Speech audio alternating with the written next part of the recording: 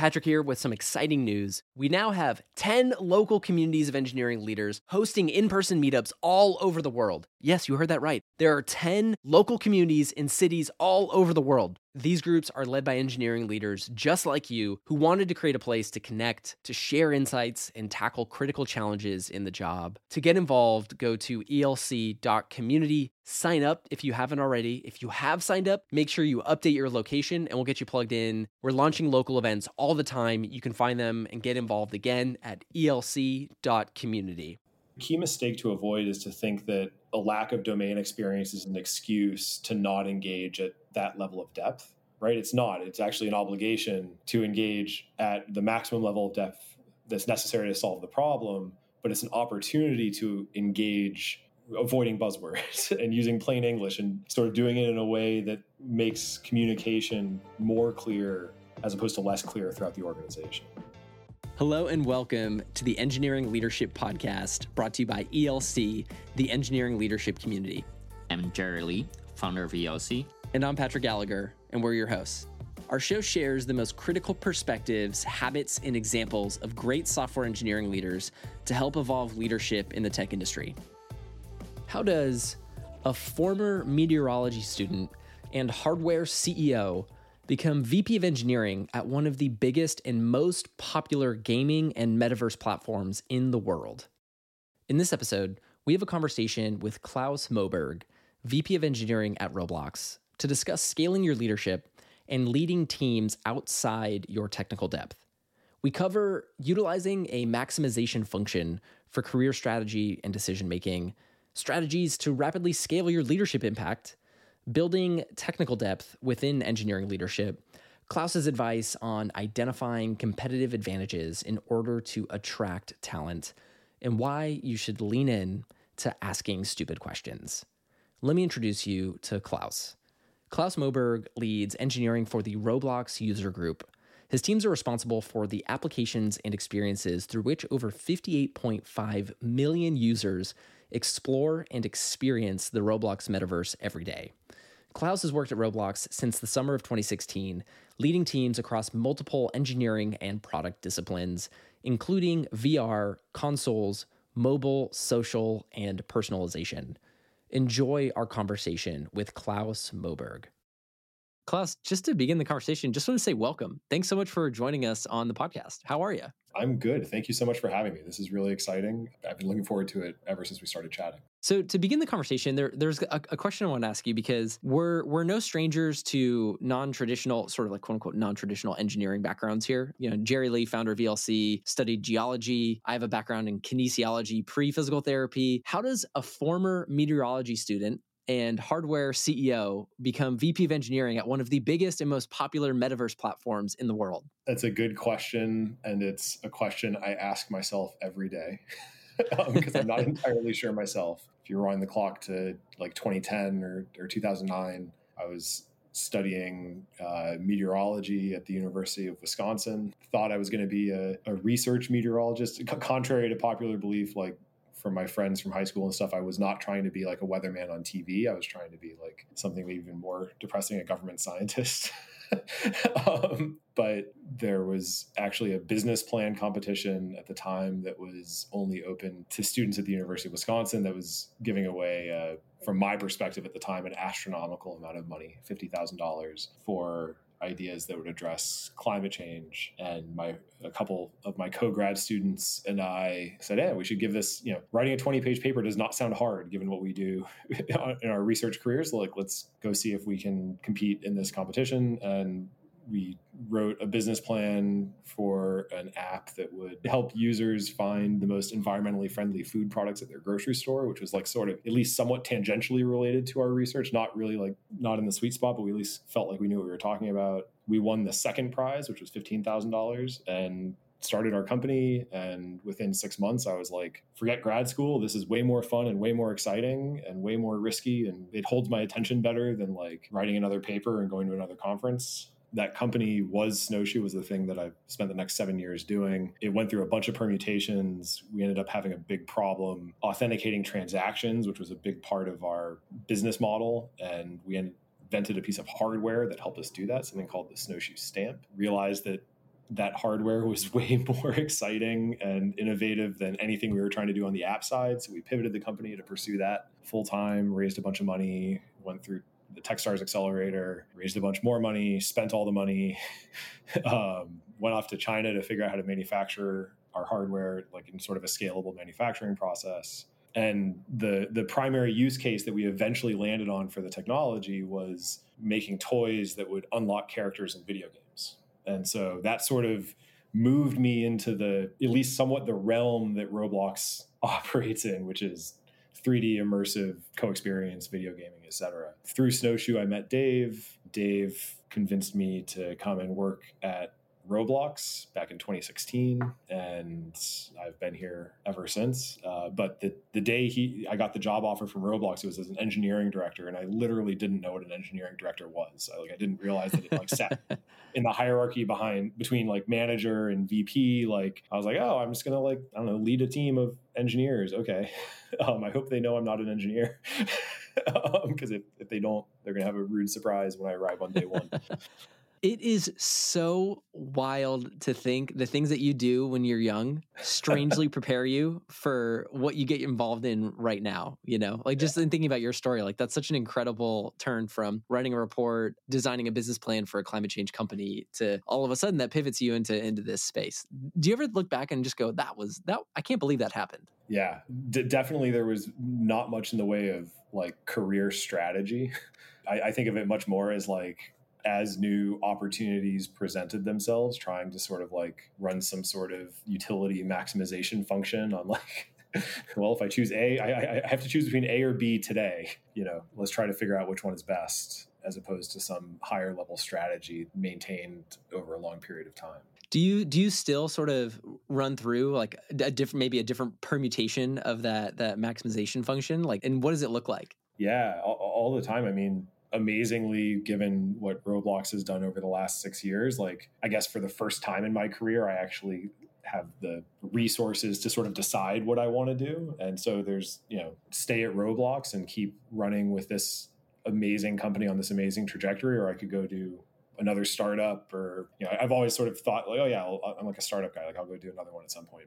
So the current sort of utility function I get to maximize against is like, what will I learn and what will I get to do if I were to go do my own thing versus what do I get to learn and what do I get to see staying at Roblox. In your career, you maybe get to see this like 100 to 2,000 person company growth curve once, right? And I've had the extreme privilege of getting to do that at Roblox over the last 6 years. I'm very convinced that Roblox is going to stay on that growth curve and go from whatever we are right now, roughly 2,000 employees, to 10 or 20,000 employees. I also think it's very rare to see that part of the growth curve at least once in somebody's career. And so as a result of that, I'm still learning new stuff every single day in my role at the company. And frankly, it's stuff that I think I can go start a whole bunch of different startups at different points, but like, I'm not going to get to see this unless things go incredibly well at one of them. And so it seems like a much more unique opportunity to help a company scale through this part of our trajectory than to go start something new.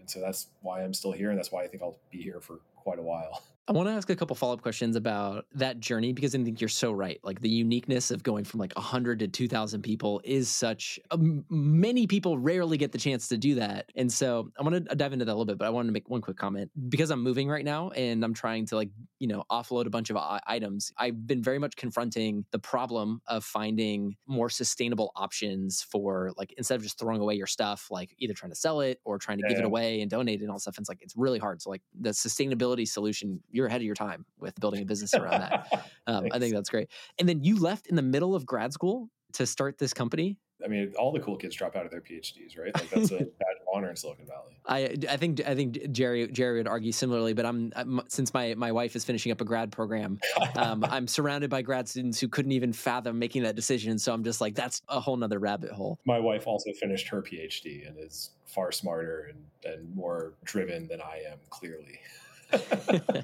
Let's dive into the Roblox experience. So you're right, like this ride 100 to 2,000 is so insane. So what was it like in the early experience when you first came on board? And talk to us a little bit about maybe the early days and where maybe you struggled with your leadership in those early moments. So like I said, I actually didn't know what an engineering director was, and yet I had signed a piece of paper saying I was going to do that for Roblox. The only thing I had done that was sort of like preparation for this was being a CEO of a company for 7 years. And walking into Roblox day one, we were roughly 100 people. We still had weekly all hands in the cafeteria where like all human beings currently working for the company were in the cafeteria, right? Like none of this like virtual Zoom business. Coming in, the sort of unique thing about the Roblox version of that growth curve is that the company had already been around for 10 years. And then in the fall of 2015, those growth curves just hit an inflection point and we started growing much, much, much faster. And note that was a year before I got there, so I had nothing to do with it. All the credit goes to all the Roblox old timers. And so I sort of walked in 2016 to this company that had been on this growth trajectory for about a year that was like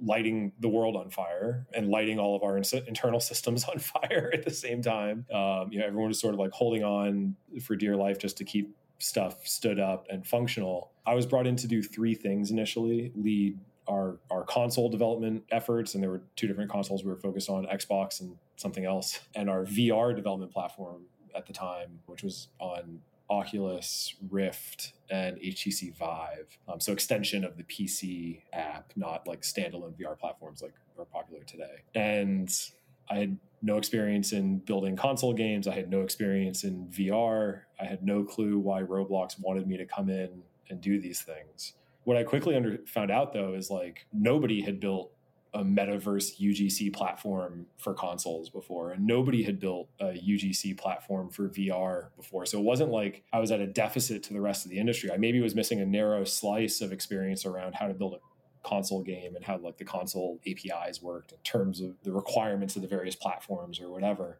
But when it came to the fundamental questions about how, what we now call the metaverse, how should that work on these platforms? I wasn't necessarily at a deficit. I was just coming at it from a different angle. And compared to the uncertainty that I had on a daily basis running my own startup, running out of money, having to convince engineers to leave a well-paying, steady job at a big company to come work on my team of like 4 engineers or 3 engineers, and having to establish whether or not they were good or whatever just with the team that I had at my disposal. The problems I faced at Roblox seemed easy. We're 100 people. We're like a real company. And we have other people who interview people and can help establish how good they are. We have this incredible growth curve. Like if this continues, we're going to be a really big thing. And we have a bunch of reasons to think it will continue. And in hindsight, it has for the last 6 years. And we think it's going to continue for another decade or two. And so, it's not to say that we didn't have problems to solve or that everything was 100% comfortable or whatever, but compared to the context of coming out of the startup ecosystem, and especially leading an early stage startup with no prior experience in technology, having not been a previously successful founder or whatever, like this just was a lot easier and a lot more fun. One of the comments you made is I found really interesting, where you mentioned that nobody has experienced building the metaverse. Nobody knew the answer to any of these questions. And so in a lot of ways, like you sort of shared those unknowns with different people. What drove you to want to answer sort of those fundamental questions and sort of wade through that uncertainty? I wish I could say that again, I had some grand investment thesis around the metaverse 6 years ago. And I was did this, survey of the industry. I was like, oh, Roblox, that's the one I'm going to join. That's the one that's going to win. I didn't. I met Dave because I honestly thought Roblox could use Snowshoe's product. And he didn't want to use Snowshoe's product, but he ended up giving me a job offer, and it was a really good job offer. And the more I looked into what Dave was doing at Roblox, what Roblox was doing, and even more specifically, the more I met other people on the Roblox team through sort of the interview process, the more I became convinced that there was something special happening here and that it was as interesting as anything else I could spend my time doing for the next couple of years. But it did not come from some sort of higher level strategic assessment of the industry. It was like, wow, they've built this incredible thing. At the time, it was it's YouTube for video games. There's millions of kids building their own video games, and then there's many millions of kids coming to play those games, and they have this virtual economy, and it's available on all these different platforms. And a kid can download Studio, our IDE, and put a couple blocks on a base plate and publish it to Xbox in 3 minutes and be playing on Xbox with their friends, 5 minutes later. That's crazy. how could that not succeed? And so, yeah, it wasn't really like a strategic evaluation. It was like the product space and the people and really falling in love with what could happen with the platform that was already built. I want to deconstruct some of, because you had mentioned just the growth inflection point and some of the trends driving it, and like you said, like how could this not succeed? Like when you're empowering people with these types of experiences and this creativity, like that is such an exciting moment. But like you said at the beginning, you have had to scale yourself pretty significantly throughout all of this, which involves a lot. So I'd love to deconstruct some of like the principles or the approaches around this. I guess the quick question is like, what's kind of the scale you're operating at now, and how did you scale yourself to get to that point? So I think the day I started at Roblox, my organization was like 8 people. And at that time, that was like a director level role. I don't think we have any EMs at Roblox today that have an 8-person org, or very few at least. Today, I don't have an exact count. I think my org is somewhere between 150 and 200 people. The org that I run today is about at least as large as, if not about twice as large as the company was when I joined. And in terms of like what that scaling process looks like, in a weird way, my sort of non-traditional background has kind of been a shortcut for a couple of things that I think people with a more traditional engineering background and a more traditional history of sort of being an individual contributor on an engineering team before they move into engineering management don't get to take a shortcut, which is, if you're already a senior or principal engineer moving into engineering, oftentimes you are the most capable person on the team to do something. A lot of people in that role face this dilemma, which is like, it'll take me an hour to do this thing. It'll take this new college grad on my team a day to do it. Why don't I just sit down and do it for them? But that doesn't scale, right? The whole point of management is finding ways to have impact on the organization and impact on the product beyond what you can do as an IC. I haven't written a line of production code. I'm not the most capable person to do that work. So it was never an option for me to like do it myself or find a way to have somebody else own it. Like I had to find the right person within the organization to own it. And so I never had to face that dilemma of like, I have to invest in the less efficient way to solve the near-term deliverable in order to make sure my organization as a whole is scaling over time. Mm-hmm. And that's been helpful. Oftentimes, when I look at sort of my peers who struggle with that challenge, like it's just not a challenge that I've struggled with. I have a bunch of other struggles that come out of not having a formal engineering training, being hopelessly lost in certain technical conversations and stuff like that. But again, I think those are things that you can actually use to your advantage. Oftentimes, the best thing an engineer can do to unblock a technical conversation is dumb the conversation down to plain English. And I serve as that forcing function quite often. Used in the right way, some of these sort of apparent weaknesses can actually become strengths when it comes to building engineering teams. There's a certain element of humility that you bring with a lot of things, but also a lot of curiosity when you're discussing different topics, and like both of those things impair. And correct me if I'm wrong, but like I get the impression that like you help people as like sort of the hero of solving a problem, and in that way, I can imagine like then they are more excited to take on things or pursue different things. Is that like kind of a correct sort of take, and is that conscious? It's definitely conscious, right? Like your product is only as good as the team that's building it. I haven't run across in my career instances where the product is absolutely amazing, but the team is a dumpster fire. Every once in a while, I guess it could possibly happen, but more often than not, the two seem highly correlated. And so if you can build an amazing team and empower that team in the right way to go solve the right problems, more often than not, you're positioning yourself to build an amazing product. And that was true at my startup. Like the times I made concessions on team because like it was expedient or we had to do something to satisfy an investor or something like that, never ended up benefiting the company in the long run. And I think the same thing's true at Roblox. Like anytime we've not had the wherewithal to put team first, it's really come back to hurt us. And it's one of our core values is, sort of put the community ahead of the company, put the company ahead of the team, put the team ahead of the individual. Mm-hmm. And that really shows. Sometimes when I'm talking with different engineering leaders who are now leading teams in areas where maybe they don't have like a similar sort of area of technical expertise, like the fear is like, how do I quote unquote build credibility or like earn the trust of the team? Can you share a little bit about like your perspective on like technical depth with engineering leadership and how that sort of impacts your style and approach?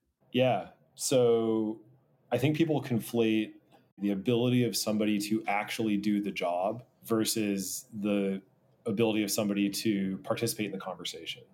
Just because I'm not going to be able to sit down and write the code doesn't mean I can't understand the fundamental sort of system dynamics that come into making the right technical choices or setting the roadmap correctly or the dependency graph or anything like that, right? Ironically, a lot of my training in environmental science has been super useful here. Like, here's how we take math and apply it to complex systems. It doesn't matter if the complex system is like an ecosystem or if the complex system is, a metaverse technology platform. It's a complex system. It has flows and basins and calculus, and the relationship between differentials and integrals is the same no matter which system you're talking about, right?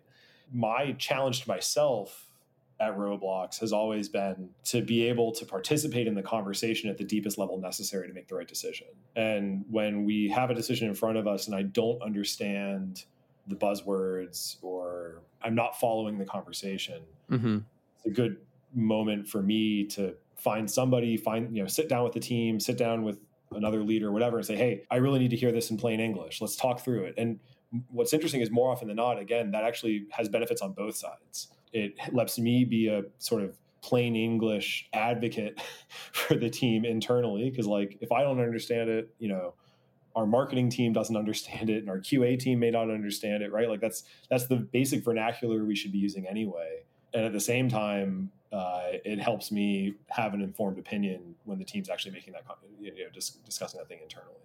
Is there a story or an example of when that's occurred for you? Because what you described there is so important. And I know that's an area of some of the most exciting topics that we've had are around bridging the gap between engineering and quote unquote the business, and to be able to talk about those things. And so it's that's a skill that people need to learn. Is there a story or experience from helping create that exchange? Yeah, absolutely. So I think a good example is Roblox right now, I think, is sort of the only metaverse platform that's available on Xbox. I mentioned this already in the Patrick here with some exciting news. We now have 10 local communities of engineering leaders hosting in-person meetups all over the world. Yes, you heard that right. There are 10 local communities in cities all over the world. These groups are led by engineering leaders just like you who wanted to create a place to connect, to share insights, and tackle critical challenges in the job. To get involved, go to elc.community. Sign up if you haven't already. If you have signed up, make sure you update your location and we'll get you plugged in. We're launching local events all the time. You can find them and get involved again at elc.community. Conversation, but when we were first setting out to build the Xbox client, the actual application that would get distributed onto users' Xboxes, right? You looked at sort of all of the other games, AAA games and indie games that were published on the platform, and they all used the Xbox UI kit. The application itself was probably scripted in C++ or something like that, and compiled and directly integrated with all the foundational front-end sort of building blocks that Xbox made available to people on their platform. Roblox, when we started building Xbox, said, hey, if we follow that path across all of our various platforms, we're going to end up with having to support X teams to support X platforms. So if we ever wanted to add a different console, we would need a team to do that. If we wanted to add a first-class VR application, we'd have to have a team to support that. We'd have to have a team on iOS and a team on Android and a team on PC and a team on Macs. N platforms would equal N teams.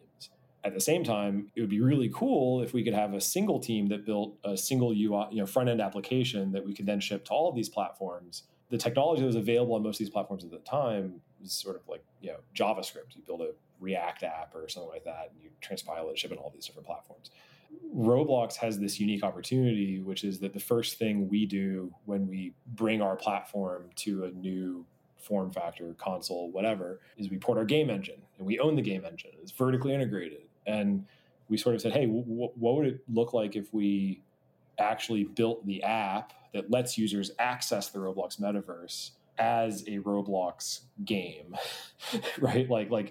Everything past the splash screen should just be scripted in Roblox using Lua, which is the scripting language that we provide to our users. And then theoretically, we could have a single code base that powers a first-class user experience on every single platform that we support. I walked into Roblox in 2016 right as we were deciding to set out on that adventure. And I was like, whoa, one, I've never heard of Lua. Two, I've never worked on a game engine before. Three, I've never built a console title, right? I have no clue what I'm signing myself up for.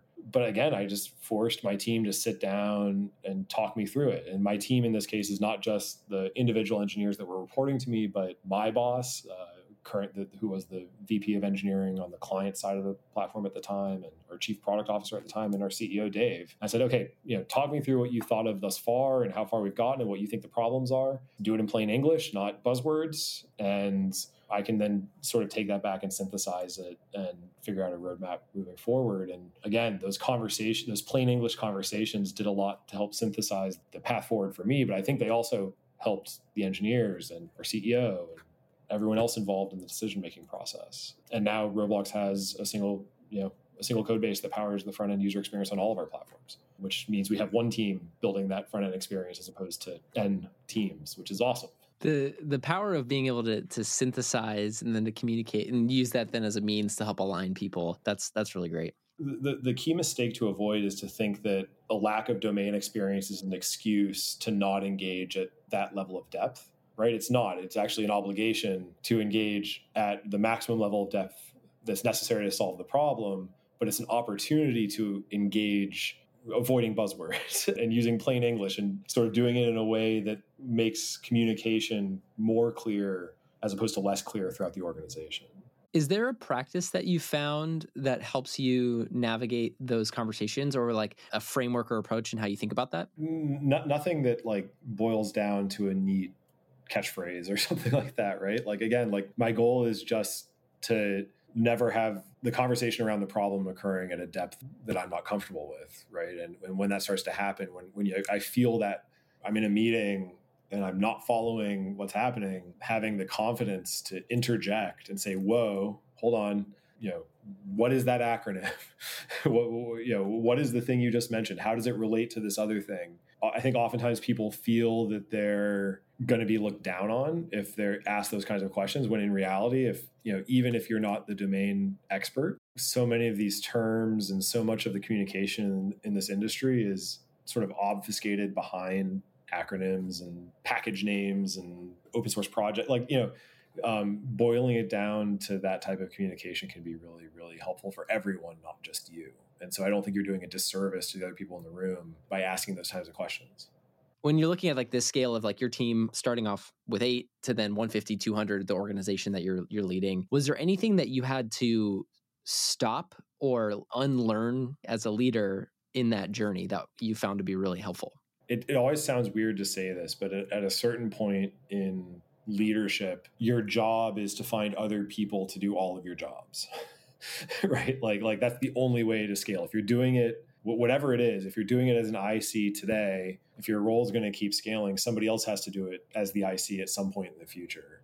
There's very few things that I've found that explicitly can't be outsourced or delegated, I guess is a better term, right? Mm-hmm. So the big steps for me that felt very uncomfortable, I remember a time when I was struggling to attend 7 different stand-ups for each of my individual pods in my organization every single day. I had like an hour and a half blocked out in my calendar, and I was going like stand up, 10-minute stand-ups like back to back for like an hour and a half. And it was horrible because like I wasn't adding value to the conversation that should be happening in a daily stand-up, and my teams were having to like schedule this very important daily sort of events around my busy schedule. And it became clear that it wasn't good for anybody. But at the same time, I was like, how can I lead a team if I'm not understanding what they're doing on a daily basis, right? And ultimately, the answer was I have to have somebody in the room that I trust, and I have to delegate running that daily meeting and participating in it and giving the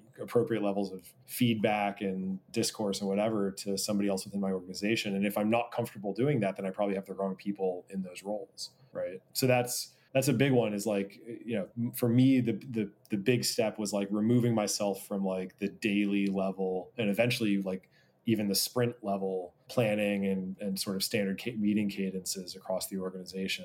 Felt very uncomfortable, but was absolutely necessary in hindsight.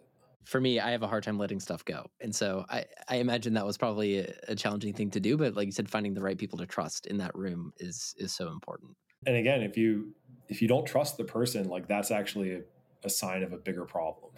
If you don't trust them to run a stand up, if you don't trust them to run a sprint planning or retrospective or whatever, like that's your leader. Like that's the person that's like literally their job. And so if you can't develop that level of trust, then you have to start asking some deeper questions about why and really sort of start being introspective on that side of the equation.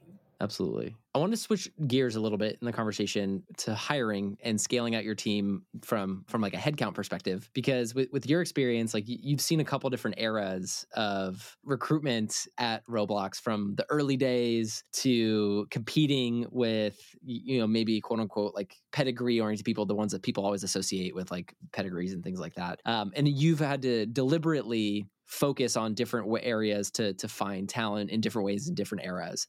So I was wondering if you could tell us a little bit about your perspective around attracting and assessing talent and kind of breaking out of the patterns that people typically fall with hiring.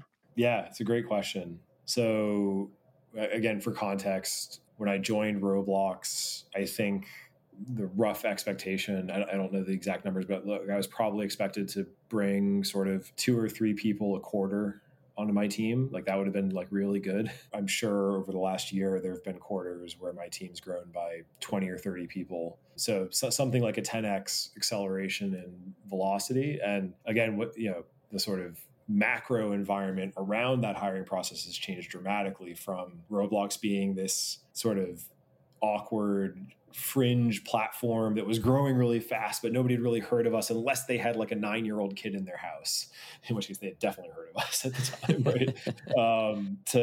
We went public, and metaverse was like this incredible buzzword for, I don't know, maybe it still is. I'm not entirely sure, but like it's still buzzing for sure. It's definitely still buzzing. Yeah. To like, oh my gosh, maybe Roblox is the place to work.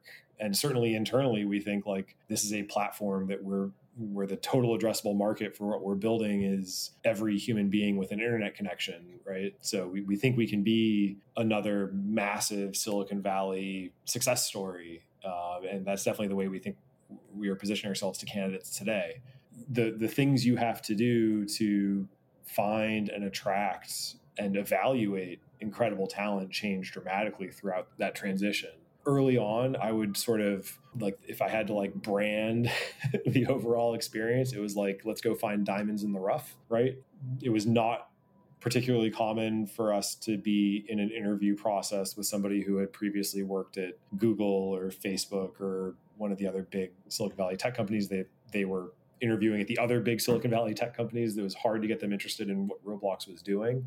Again, unless they had a 9-year-old kid at home and were trying to figure out where all this Robux demand was coming from. I think most people at those companies, or many people at those companies, like if they're looking for a new role, Roblox is just sort of part of the target community of companies that they start talking to. And it's, they're talking to the other sort of FANG companies, and then they're probably also talking to companies, sort of like one step removed from that, us or Snowflake or Databricks or whatever. In terms of tactics, in that early on phase, when we were 100 people and we were trying to go find the diamonds in the rough, it was a lot about thinking, where do we have a competitive advantage? And at the time, I remember we spent a lot of time recruiting from the sort of traditional AAA gaming industry, because you had a bunch of people who were working at AAA studios who were incredibly strong developers, had great educational backgrounds in computer science, but like clearly had a passion for building games. And yet working in the AAA gaming industry,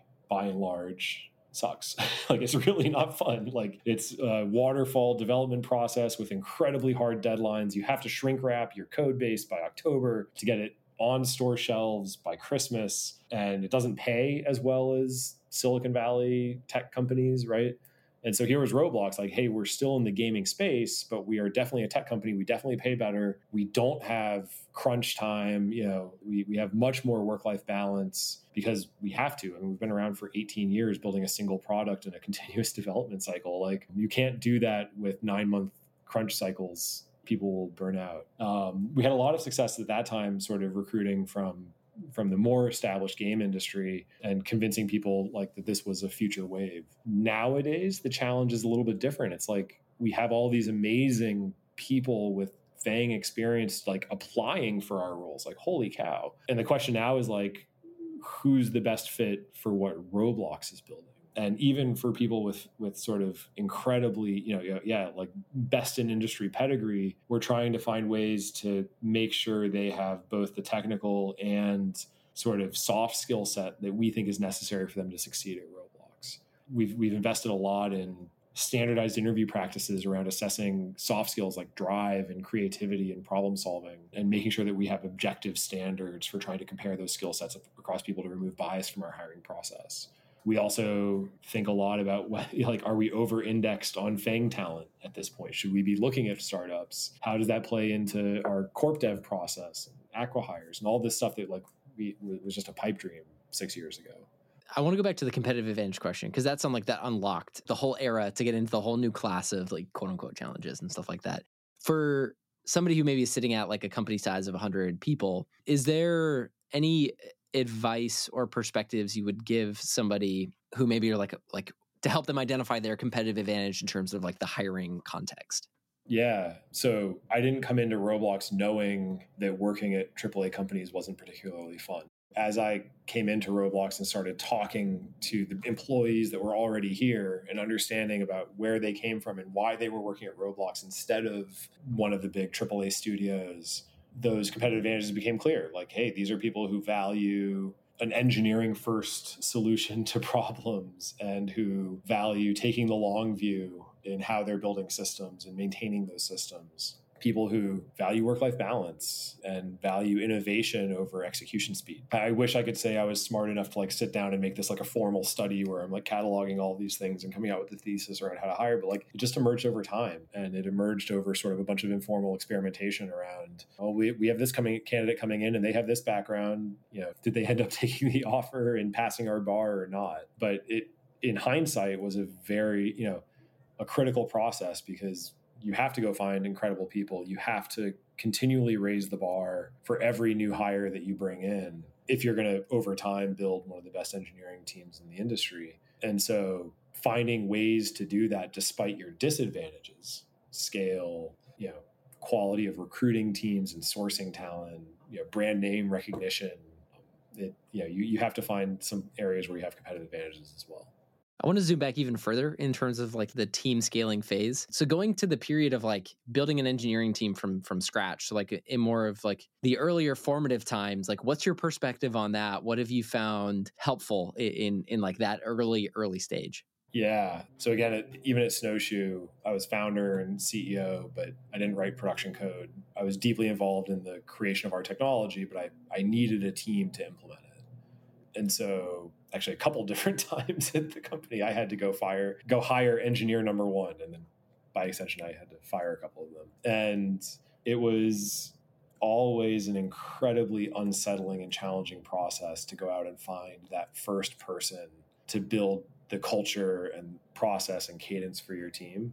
My main takeaway is like, especially at that stage, you're not even looking for diamonds in the rough. You're looking for like valuable object of any kind in the rough, like the kind of people, if you don't have a pre-established network of people that came out of your CS PhD program and already trust you, like you're going out there to hire people off the street, and the really good people have a ton of options in front of them. So you have to find something that's going to convince them to come work for you instead of to take that job at a big established company.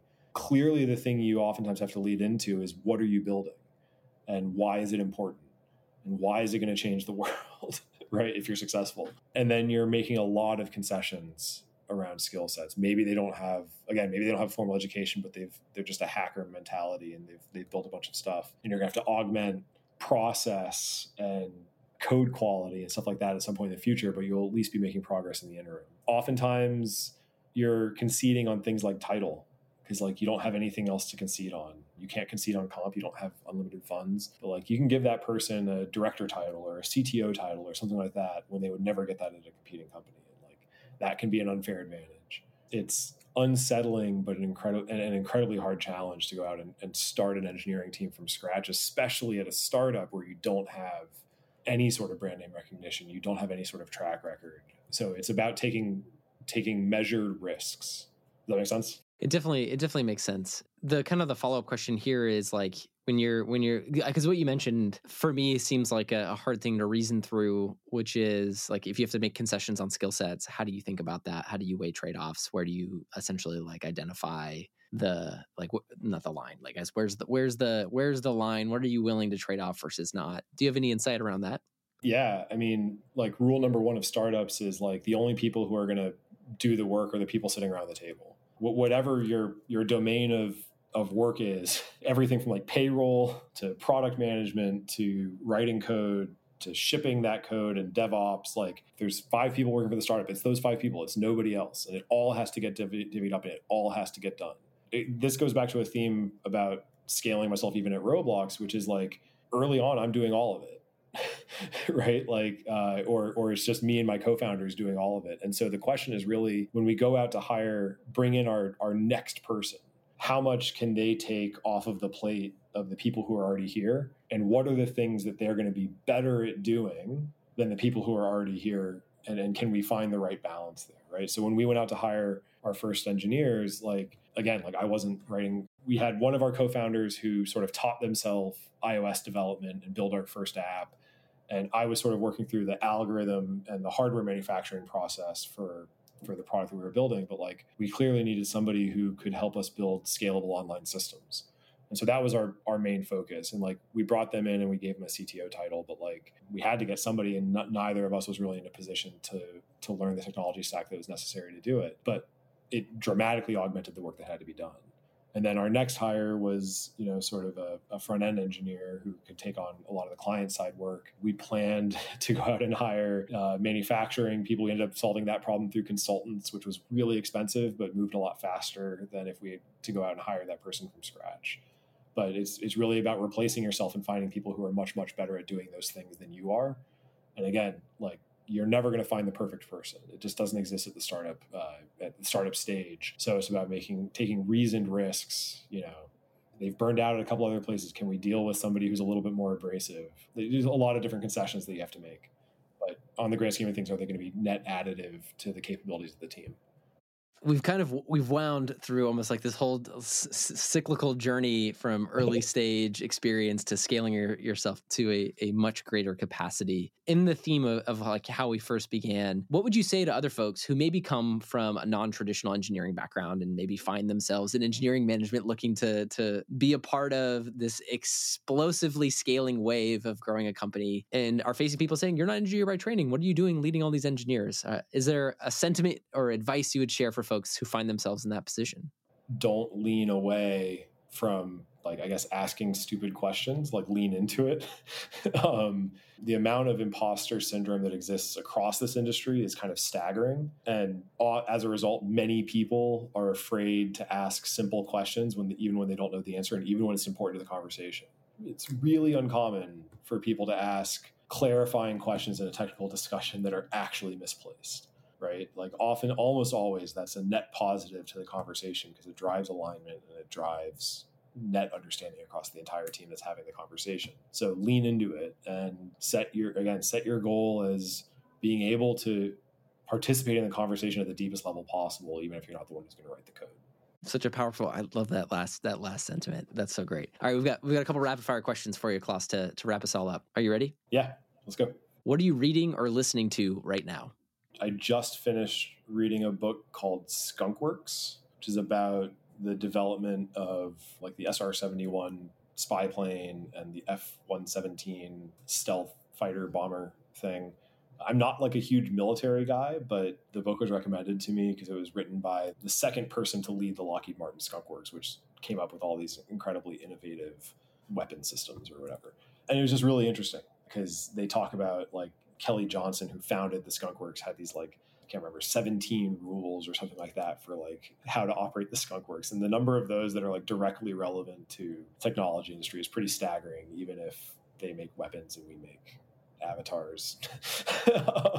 That's great. If you like that genre and some of the analogies, I might offer an additional recommendation down that rabbit hole. That book sounds awesome. I'm going to check it out. But John Boyd, the story of John Boyd, he basically wrote like the strategy playbook behind fighter jet tactics. And then like essentially had this like famous briefing about the people who win are the ones who learn faster. So he invented like the OODA loop and stuff like that. So super cool. Definitely. What tool or methodology has had a big impact on you? I am not really big on like the business top seller list. So like most of my methodologies don't really have brand names that have books out there about them or anything like that. One of the few books in that space that I found like a ton of value from is Ben Horowitz, like I think it's called The Hard Thing About Hard Things. And just the concept that leaning into what is hard is the thing that can help differentiate you in the marketplace. And like, if it's hard for everybody. And so the people who can get to the solution fastest and best or have a huge outsized opportunity in the marketplace, like has been really powerful throughout my career. And overall, the book, just in terms of like a pantheon of startup knowledge, was just like super influential when I first read it. So highly recommend that. That's great. So this next question, we typically ask people about favorite in-person experiences. I'm offering an amendment because of just, it's rare that we get a chance to talk to somebody with a depth of experience in the metaverse. So what's been one of the most meaningful metaverse experiences with your team, company, or otherwise? Doesn't have to be the most, but like within the realm of like top 5, whatever. So definitely have one that comes to mind, which is Roblox went public during the pandemic. And, I was on the clearly like VP of engineering for a company going public. Like normally I assume at most like IPOing companies, we'd all like fly to New York and have a party and be on the floor of the stock exchange as our CEO Dave is ringing the bell. But like peak pandemic winter of 2021, when we did this, we were all sitting at home. So we rebuilt the New York Stock Exchange on Roblox, and we all went and participated in the virtual bell ringing in the metaverse. I don't have anything to compare it to. I've never been at another company that went public, but it was like incredibly cool to get to experience that, because there's a bunch of benefits relative to the in-person version of that, which is that like everyone at the company got to attend, and we had this incredible mixing of all of the different roles and disciplines across our entire history of having built this thing. A bunch of former employees who had left the company were able to be there and celebrate with the rest of us. And it was just like sort of this genre bending event that ended up being really, really cool and really meaningful to celebrate that one sort of incremental milestone in the company's development. That's awesome. Last question, Claus. Is there a quote or a mantra that you live by, or a quote that's resonating with you right now? I'm not one to really fall into like the quote or mantra side of things. Like for me, it's really about like, let's go solve some hard problems and have fun while we're doing it. So I don't have anyone to quote for that, but like, if you take that approach and sort of, I guess it falls into sort of a growth mindset type look at the world, more often than not, the end result is pretty cool for everyone involved. Fantastic. Claus, thank you so much for your time and your stories and sharing lessons with all of us here. It was a ton of fun. Thank you. This was super fun. It was great to get a chance to connect. Really great conversation. We'd like to give a special thanks to Mesmer, the exclusive accessibility partner of the Engineering Leadership Podcast. Mesmer's AI bots automate mobile app accessibility testing to ensure your app is always accessible to everybody. To jumpstart your accessibility and inclusion initiative, visit mesmerhq.com/ELC. You can also follow the link in our show notes.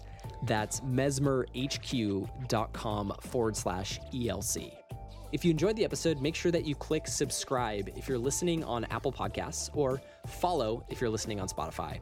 And if you love the show, we also have a ton of other ways to stay involved with the engineering leadership community. To stay up to date and learn more about all of our upcoming events, our peer groups, and other programs that are going on, head to sfelc.com. That's sfelc.com. See you next time on the Engineering Leadership Podcast.